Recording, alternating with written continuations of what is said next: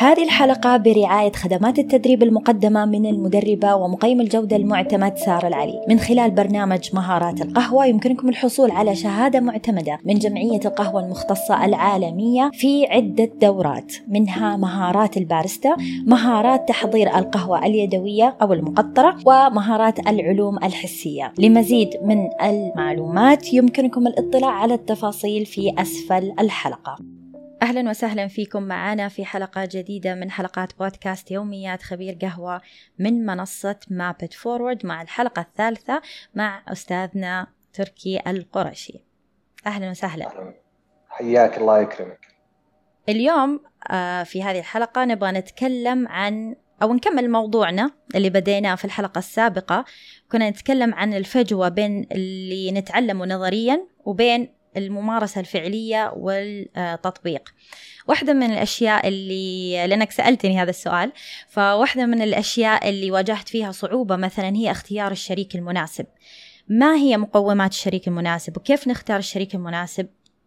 إذا ممكن يعني تشاركنا رأيك في هذا الموضوع.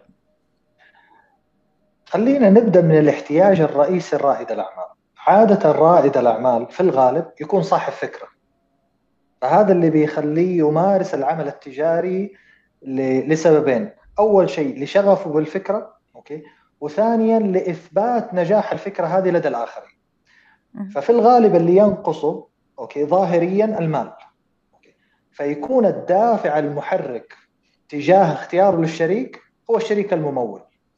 وهنا بيسقط في فخ يعني دائم يكون مشترك بين أغلب رواد الأعمال، إني أنا فقط ببحث عن شريك ممول، وينسى حاجة مهمة جدا، إنه ينبغي على الشريك ابتداء أن يكمل ما ينقصك في جميع الجوانب. المال ليس مشكلة رواد الأعمال بالذات في الأيام هذه، لأنه في مبادرات كثير من الدولة بتساعدك على الموضوع هذا، لكن الشريك في الأساس يجب أن يكون قيمة مضافة لنجاح العمل. أدي لك مثال: أنا الآن عندي رغبة جامحة جدا إني أبدأ تطبيق إلكتروني مثلا، من ناحية الفكرة أنا جيد جدا في عملية البرمجة، بس ليست البرمجة لوحدها كافية إني أطلع ببرنامج أو تطبيق جيد عشان الناس تستخدمه. حينقصني بشكل كبير جدا معرفة احتياج الناس للخدمة اللي موجودة عندي، ومعرفة تسويقها عليهم وإقناعهم إنه هذا البرنامج أو التطبيق هو الأفضل له. فاحتياجي مثلا لشريك يكون عنده قدرات تسويقية جيدة، فيجب أن أعرف بالضبط حاجة مهمة جدا، وهذه عادة في كل بزنس يجب أن أعرف مين أنا بالضبط، ومين العميل اللي حيشتري خدمتي، وإيش الرسالة اللي ممكن أقول له إياها وكيف ممكن أقولها. وهذه عادة أساسيات في بناء الاستراتيجية. فبناء عليها بيكون اختيار الشركاء من ناحية القدرات، فهذا اختيار لشريك من ناحية قدراته. هذا لا يغفل أنه الشريك بعد ما يكون إضافة من ناحية القدرات يجب أن يكون خلينا نقول، ما بقول موثوق، ولكنه شريك إضافة من ناحية أخلاقيات العمل، لأنه مو كل الشركاء وإن كانوا قادرين ينفع أنهم يكونوا شريك لي أنا. زي اختيار الشريك للحياة مثلا، سواء كنت تبحثي عن زوج أو أنا كنت أبحث عن زوجة، ليس فقط مجرد أنه والله أنا لقيت بنت ناس أروح على طول أتزوجها. فالشريك زي كذا، بل قد يكون أهم، لأنه الشريك عليه تبعية قانونية ومسؤولية. فكثير من رواد الأعمال يغفل في اختيار الشريك عن المسؤولية القانونية، فيجب أن كمان نستشير مستشارين قانونيين عن موضوع المسؤولية القانونية حتى في الشراكة وتبعاتها ونوعية الشراكات. فأبحث عن الشريك اللي يكملني في العمل ويكملني في المسؤولية القانونية. تمام، بس دائما نسمع مثلا يقولوا لك لا تأخذ شريك شبهك، يعني لازم يكون مختلف عنك. فهل هذا المقصود أنه يكمل يعني المنظومة، ولا المقصود أنه يكون شبهك في أشياء معينة أو مختلف عنك في أشياء معينة؟ إيش المقصود في هذا الموضوع؟ شوفي، خلينا ناخذها من ناحيتين. أوكي. لو كان هو يشبهك في كل حاجة فأنت ما أضفت شيء، أنت كررت نفسك فما حتتقدم خطوة. أوكي. لكن إذا المقصود فيه يختلف عنك، يثريك، الإثراء مهم جدا. أوكي. بس ما يثريك ويكون معطل العمل.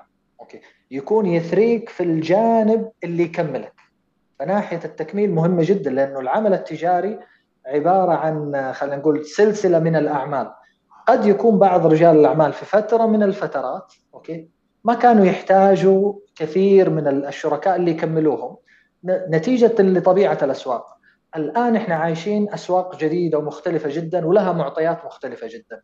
التكاملية مهمة جدا، الشراكة مهمة جدا إذا كانت ذات قيمة مضافة. فنعم، ابحث عن شريك يكملك، خلينا نصحح العبارة، مو مختلف عنك، يكملك في جوانب معينة. وقد تكون شريك، قد يكون شريك واثنين وثلاثة كمان. طيب تمام. بس مثلا من تجربتي لما أروح أسأل، يعني هذه واحدة من مسؤولياتي، أني أنا أروح أسأل عن الشريك، صح؟ فأحيانا كثير يمكن بسبب يعني الكالتشر عندنا والثقافة وكذا، إنه لما تيجي تسأل عن واحد تلاقيهم في البداية يعني متحفظين إنه يعطوك معلومات كل كويس، ما في مشكلة، ممتاز، يعني هذا اللي تسمعه، بس تسمع الإيجابيات أو السكوت، بس ما في أحد فعلا يعطيك الإجابة المناسبة. مثلا يقول لك إنه عن تجربة كيف هذا الإنسان، يعني هم بيتكلموا عنه مثلا كأخلاقيات عامة، بس ما لما تيجي تسأل عن أخلاقيات العمل تلاقيهم متحفظين عن الكلام في هذا الموضوع. شوفي، حاخذها كمان من جانب، وخلينا نقول قانوني، وبعد كذا من جانب اجتماعي. من جانب قانوني، يجب على كل شخص قبل ما يدخل شراكة أوكي يعرف التبعات القانونية لأجل الشراكة هذه. وفي عند المستشارين القانونيين أوكي آليات معينة يطلبوها، يقول لك لازم تطلب من الشريك 1 2 3، ومن ضمنها عملية الإفصاح. هل أحد من رواد الأعمال طلب من شريكه الإفصاح القانوني؟ أتوقع أنه كثير من الناس غائبة عنهم الموضوع هذا تماما، لأنه ما راح واستشار مستشارين قانونيين. وهذا على فكرة ترى موجودين استشارات قانونية مجانية في منشآت، فممكن يستفيد رواد الأعمال من الموضوع هذا. من الجهة الثانية، يجب عليك أنت تسأل الأسئلة الصحيحة وتسألها للناس الصحيحة. يعني أفتكر في مقولة لعمر بن الخطاب، أختصرها، أنا ماني فاكرها يعني بشكل كامل، بس يقول لك: هل تعرف فلان؟ قال أعرفه. قال سافرت معاه؟ قال له لا. قال تعاملت معاه بالدرهم والدينار؟ قال له لا. قال له فما تعرف. فأنا لما أروح أسأل ناس عن شخص قد يكون شريكي، لا هم كانوا شركاء سابقين له ولا تعاملوا معاه تجاريا، فمن الغلط اني اسالهم. فانا بسالهم عن الشريك من الناحيه الاجتماعيه، فحيوصفوا لي اياه من الناحيه الاجتماعيه. لما اجي اسالهم من الناحيه التجاريه وما سبق كان في تعامل تجاري معه، فاكيد انه ما حيدوني اجابه سليمه. واتوقع ان المجتمعات سابقا كان في تحفظ. نعم. الان السوق صار اكثر وعيا ونضوجا، وما عنده مشكله انه يكون يعني معطاء حتى في الاجابات. وهذه انا شيء لاحظته من خلال احتكاكي بمجموعه كبيره من ملاك المطاعم والمقاهي والمستثمرين في القطاع هذا، انه لا، في اريحيه كامله في الحديث والكلام، بالذات انه الناس صارت اكثر وعيا ونضوجا تجاريا. جميل. يعني ممكن نقول انه المفروض الواحد من مسؤوليته انه يسأل السؤال الصحيح وللناس الصح. صحيح. تمام. جميل جدا. بس أبى أضيف شيء لهذا الموضوع، إنه كثير يعني من تجربتي كمان، خاصة في البدايات، أنا كان لي عدة يعني تجارب مع شركاء، بعضها يعني ما كملت، أو بعضها مثلا افترقنا بعد ما مثلا يعني بعد ما بحثنا عن بعض مو مناسبين لبعض. الفكرة كانت إنه الواحد في البدايات يبغى المشروع يصير وعنده شغف مرة، هو الدافع الأكبر، ويبغى يصير بأي طريقة. فتحاول تبحث، يعني تقنع نفسك إن الشخص اللي أمامك فيه المواصفات اللي أنت تبغاها. صدقين أنا والله أول ما بديت البارت هذا كنت حسألك السؤال هذا، لأني توقعت إنه حيكون. كنت حقول لك أنت في ظل اندفاعك ناحية تجسيد الفكرة والحلم هذا، أوكي، أقنعتي نفسك إنه الشريك هذا أكيد فيه، فعشان كده تغاضيتي عن جزء من تحليل الشخصية، عن جزء من صحيح. إثبات ماهية الشريك هذا ومدى فائدته. أنا أبغى أنطلق، فأحتاج أي بس شريك يقول لي أنا جاهز وأبدأ معه. وهنا يكمن الخلل، لا يكون الحلم هو المسيطر. أوكي، يجب إني آخذ زي ما يقولوا اللبنانيين أكل العنب، أكل كرم العنب حبة حبة.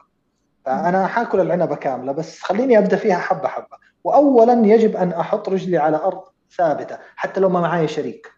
أوكي، يجب أن أبدأ بخطوات ثابتة، وأشوف الناس اللي سبقوني في الموضوع، بالذات أنه أغلب المشاريع الآن ما هي جديدة، أوكي، إلا في ممارسات سابقة. ولو سألنا الناس اللي سبقتنا حنلاقي تفاعل بشكل أو بآخر. والآن كثير من الناس موجودة على تويتر عندهم نشاط مشابه، بل تلقين أنه سارت تجربته كاملة في مواقع التواصل الاجتماعي. جميل جدا، وكلام جميل نختم فيه حلقتنا. وفي نهاية هذه الحلقة نتمنى لكم يوم جميل سعيد وقهوة ممتعة.